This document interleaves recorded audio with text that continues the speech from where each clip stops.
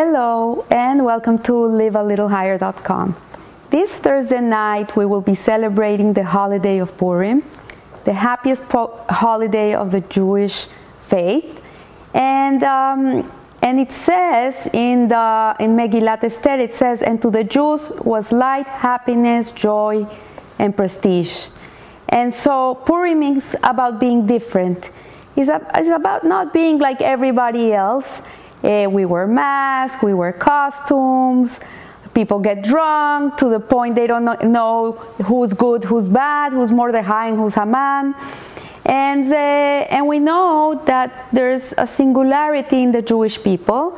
Haman complained to the king Ahasuerus, the king of Persia, and he said to him that there exists a singular nation. He singled us out, scattered and divided among the nations in all the provinces of their kingdom, whose laws are different from those of all nations. And this is in the book of Esther, in Megillat Esther. And so a singular nation, and this they have been saying about the Jewish people since we exist. Even before we were the Jewish people in Egypt, when we were the Israelites and we were slaves, we were singled out, we were different. We have always been different. Abraham Avinu, our forefather, he was called an Ivrit, the one from the other side. He was singled out, he was different. So we see here that Haman points this out to the king, to King Ahasuerus, and King Ahasuerus agreed. And he agreed that they were different and unique despite their dispersion. We had been exiled from Israel, from Zion. The first temple had been destroyed for a few decades already. And so he decreed to destroy the Jewish people. And so the Jewish response to Haman was a very surprising response. You would think that people would start to become more assimilated, they would try to be more like the Persians, so they wouldn't single them out, so they wouldn't be decreed to be killed. But exactly the opposite happened. The complete opposite happened. Before this decree, the Jewish people in Persia were very much assimilated, and suddenly, when the Pinkeleyit was attacked, that spark of a Jew was attacked, then the uniqueness and the singularity of the Jewish people came out. And so after relating the story of Haman's downfall, how he fell, and the Israeli victory, the victory of Israel, the book of Esther, Megillat Esther, sums up the miracle of Purim in one sentence. At the end it says, and to the Jews there was light, happiness, joy, and prestige. This is how we end reading Megillat Esther. And the Talmud interprets these words and it gives reference to four primary things, features of our singularity, of what makes a Jew different from the rest of the world. And so the four things that are alluded in this phrase that says, and to the Jews was light, happiness, joy, and prestige, is the Torah, the festivals, circumcision, and tefillim. So there are, of course, 630 mitzvot. We have 248 positive mitzvahs that we run to do, and then we have 365 mitzvot that we abstain from doing. Obviously, there's a lot of things we do, but Jewish faith singles out these four things, these four features: the Torah, the festivals, the circumcision, and the tefillim, because these are things that are very unique to the Jewish people. And so, as a fact, we can discuss, we could even argue that why are they so singular to the Jewish people? Like, we know that Torah is knowledge, Torah is wisdom, Torah is learning, it's studying, and we know that the scholarship is not something that is unique to the Jewish people. Other cultures and other religions are also people that like to learn, like to study. There's many philosophies in the world, there's many intellectual pursuits in the world. And we would even come to say that every community and culture has its creed and philosophy. Everyone believes what they believe, and they believe what they believe. And we could say that they could be even argued that the Torah is not the unique philosophy of the world. So the festivals are also something that could be argued. It's a common feature in other societies. We see that other religions are celebrating different holidays. We celebrate Hanukkah, and some people celebrate Kwanzaa, and other people celebrate Christmas. And we see in the same month all these different holidays coming out. And Jews eat matzah on Pesach, and we sound the shofar on Rosh Hashanah. We eat cheesecake in Shavuot. But the concept of a festival or date that is designated to commemorate the observance of something that was special for a certain culture or religion or community is a universal idea. This is not something that it's only for the Jews. Every nation, culture, and religion has its calendar of dates that mark the historical events, and they celebrate them and commemorate them, and they're very important. So the same is true about tefillin. Tefillin are the straps that men wrap around their arm, and they put these boxes in the head. And we would say, yeah, only Jewish people bind these leather boxes and straps on their arms and head as a symbol of commitment to God, because it is a commitment. We say, the man says, Shema Israel, Hashem Elokeinu, Hashem Echad. But again, the concept of commitment to God is not a Jewish concept. You can see it in other religions too. We see that when a woman is married to a man, she puts on a ring, showing that she's committed to a man. We see that a soldier wears a uniform. He's committed to serving his country, and we see a doctor putting on his white coat. He's committed to his profession, and so on. And all these are signs worn as demonstrations of people's allegiance and commitment to a certain area of their lives. So the tefillin, really, we wouldn't say like this is only like commitment, only Jewish people have commitment. We couldn't say that. And so for circumcision, the Brit Milah, it's also a fairly common procedure in the world. Like babies are born in the hospital, before they leave, they are circumcised for health reasons. So, and we have the Islam, the Muslims, they circumcise when they're 13 years old. So it's not something that is unique to the Jewish people. And yet, the Torah, the festivals, the tefillin, and the circumcision, as the book of Esther refers to them, are light, happiness, joy, and prestige. And so are the cornerstones of Jewish distinction. And true, other nations and societies have similar or virtually identical elements in their cultures and their doctrines and their ways of life.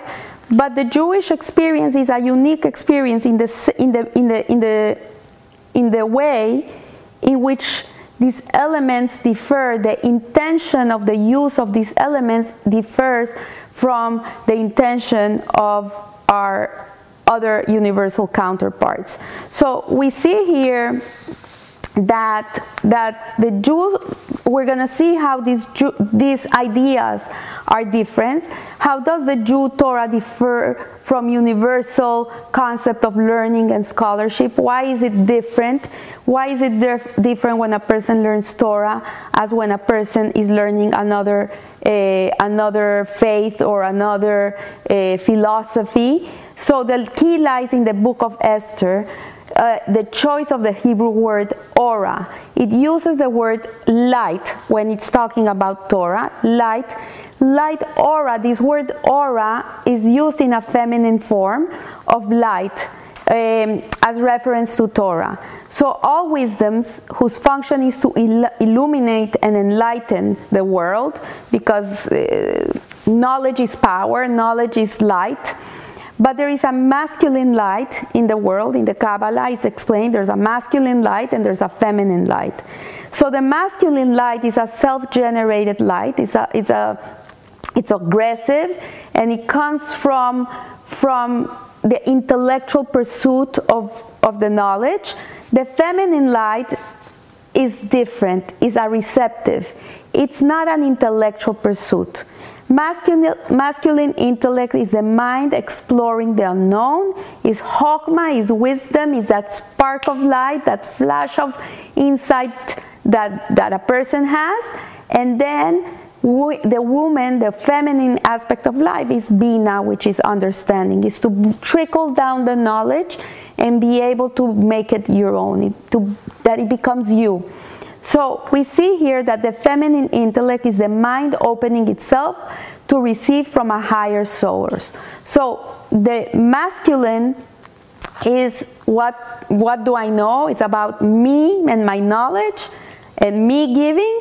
And the feminine aspect is about me being a receptacle for light, to be able to empty myself to receive the knowledge of Hashem, and not have a need to intellectualize it, to make it an intellect pursuit, but on the contrary, the feminine aspect of the intellect is to become a medium, to become a vessel of spreading the truth of the Torah.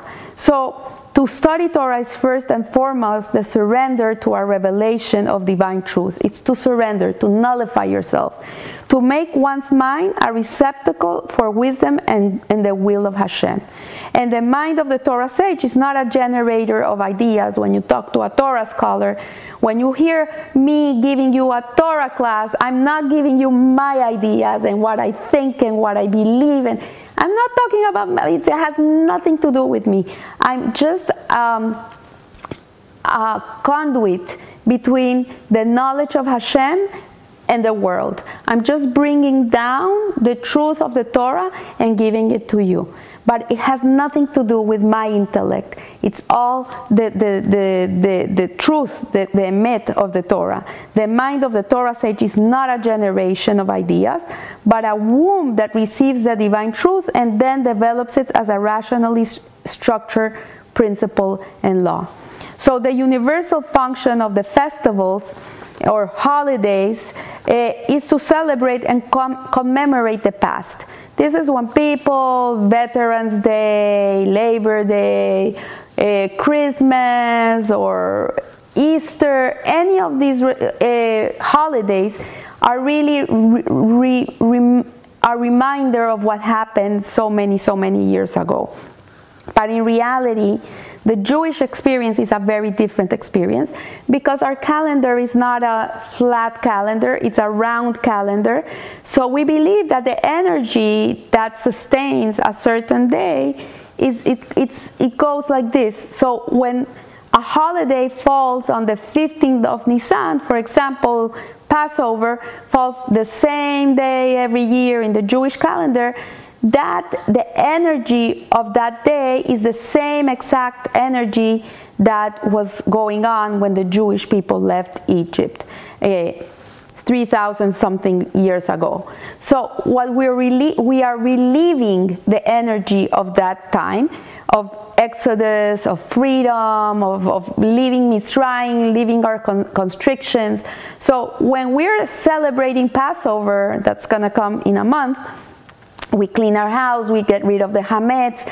It's a whole preparation. We do all these things that are very material aspect, like cleaning, but in reality, they're tapping into the deepest part of our soul.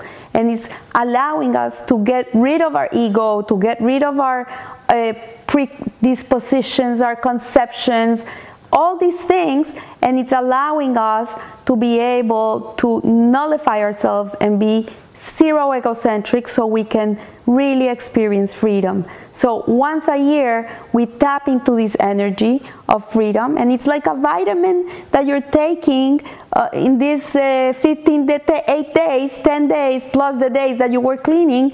It's like a power boost. It's like a vitamin that you're taking for the rest of the year. So the Jew does not merely remember Passover. It's not a remembrance day. It's really through keeping Passover, through keeping this holiday and rejoicing in it and and going through the holiday, in reality, every Jew is going through their own personal exodus at this time of the year. So the same is true with the giving of the Torah on Shavuot, the Day of Atonement on Yom Kippur, on Rosh Hashanah. All these dates for us are really a vitamin that we take for the rest of the year. The energy of that time is conducive to forgiveness, to crowning the king, to doing all these things. It really takes us to that place. So a festival is a very happy occasion, but at the same time, it's a spiritual endeavor. So the Jew also transcends the present on his festivals, and for him too, this is a source of joy. But it's not an escapist joy. It's a disciplined joy. It's a disciplined joy that shatters all external barriers and amplifies and puts the focus on the things that we have to work on. It gives us responsibility and accountability and commitment. So we see here that the holiday of Purim, which we're going to be celebrating Thursday night and Friday during the day, a Jew is commanded to drink until he's drunk and until he cannot distinguish between cursed is Haman and blessed is Mordecai. And this is a very strange concept. We are not at all, Jewish people are not supposed to be drunk. We should never be drunk. This is not part of our religion. Some people do it, but it's not really what it's advocated. People have to be responsible and they have to be in their right minds. But the drinking in Purim, it's one day in which it is allowed. Just let go. Let go. You know, we have a human nature. We have an animal within ourselves. And sometimes you have to let that animal go out in a disciplined and contained way. So we see here that Purim and the Purim drunk is a sight worthy of beholding, emotionally uninhibited, yet morally controlled, and rationally incoherent, yet spiritually true. So circumcision is fairly a common practice. This is something that most people do nowadays for health reasons. It's a very common practice. But what is unique about the Jew is that to him the circumcision itself is perceived as something positive and desirable. So most people that are not in the Jewish faith, they're doing their circumcision for health reasons, and they measure the benefits against whatever it's not, and they think about the future, and it's 100%, it's safer for a man not to have a circumcision, so they decide to do it. But the Jew doesn't do it for health reasons. We do it because it's a commandment of the Torah. It's something that we have to do. And for us, it's something that is desirable. Like, it's unbelievable to see that you see a Jew that is not a religious Jew, that doesn't keep anything. Maybe he's traditional, but nevertheless, when his baby is born, 8 days later, he's circumcising his baby. Like, it doesn't make any sense. It's completely irrational. It doesn't make any sense. There's a story of a rabbi that once received a phone call from a woman in Israel, and she called him and says, I'm sorry, are you a mohel? Are you a mohel? Mohel is a rabbi that does the circumcision. I just took your number out of the yellow pages. And he says, yes, I'm a mohel. She says, I need a rabbi, a mohel, to come and circumcise my son. On Wednesday, it's his 8th day, and I need someone to come and do the circumcision. And he said, okay, I'll come. And he says, what's the address, everything. So he writes it down. And Wednesday comes, and he comes ready to do the Brit Milah to this baby. And when he comes, he sees it's not a shul, it's not in a synagogue, it's all buildings, homes. He sees, this is strange. So he goes into the building, and he rings the doorbell. And this lady opens up, and she's with rollers on her head, and still in a robe, and she has the baby in her hand, in her arms. And she says to him, look, Rabbi, I have to go to work. Here is the baby, and you do the circumcision for him. I have to go. He says, but sorry, lady, this is a Brit Milah. Like, why do you have to go? He says, I have to go to work. I have to go to work. And here is the baby, and you take care of him. And so the lady left. She went to work. She left him with the baby. She says at 11 o'clock in the morning, the babysitter is going to come, and you can leave. And so she wrote him the check, and she left. And the rabbi was like stunned, like, what happened here? Like, what's going on? Like, he couldn't even believe it. So he had to get his act together, like calm himself. He prayed a lot.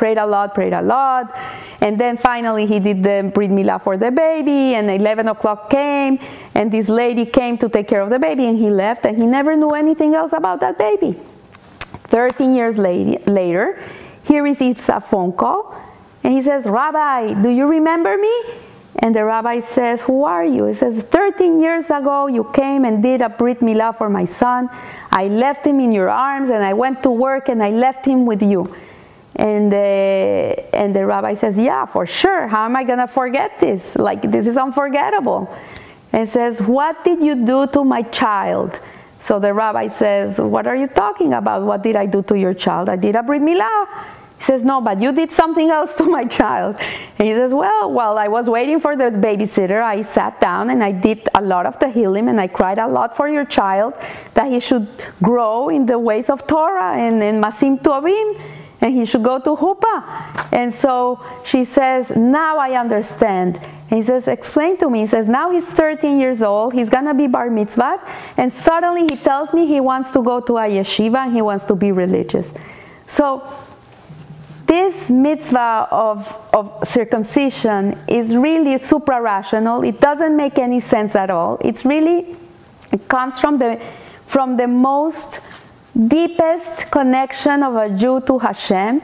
A person can be completely secular and believe in nothing, but when time comes to be, the mother would never even wonder not to do a Brit Milah for her son. So we see here that the bris is compared to joy and prestige. And so then we have the black boxes and the fourth definer of Jewish uniqueness, which are the tefillin, black leather boxes containing scrolls inscribed in them with the words of the Shema Israel. And it really puts the relationship in place, and the tefillin stand out in their austere simplicity. We see that other cultures have things, symbols that identify them, that are very, very worked on and very gold and inscribed and very precious things. But we see that the tefillin stand out because they're very simple. They're these black leather boxes. They have nothing special on them. And we see that the Torah mandates to be unadorned. They have to be unadorned and painted black. And so for the tefillin conveyed not pride, they're humble, there's humbleness in them, but the Jew's subjugation of his mind and his heart and deeds to the Almighty. This is what it is. Because at the end of the day, if a Jew has no humility, he can never give himself to Hashem completely. The first ingredient is humility. And yes, the tefillin are the prestige of a Jew. This is what makes him prestigious. And but the Jew's prestige does not lend itself to aesthetic depiction. It doesn't come from gold rims and gold clothes and all this. The prestige of a Jew comes from his humbleness and his servitude to God. And in the binding of this his intellect, emotions, and talents to the supernal will. So Purim celebrates the salvation of a singular people, a people whose learning, festivities, sacrifices, and badge of honor are so similar yet so unique in the family of man. And so we see here, as we began this shiur, we finish, and the light is Torah, happiness are the festivals, joy is circumcision, and prestige are the tefillin. This is in Talmud, in Megillah. And as we began in Megillat Esther, it says, and the Jews, and to the Jews was light, happiness, joy, and prestige. So I want to wish you a Chag Sameach, a happy Purim. Be proud of who you are, stand strong and firm, and know that you're a singular people, that you're a special people, not because you are special, because Hashem desired you to be special. He gave us all these things to make us unique, and we should always stand proud and happy to be who we are, and be lamplighters to the world, bring light to everything around us and everybody around us. So remember, live a little higher. Thank you.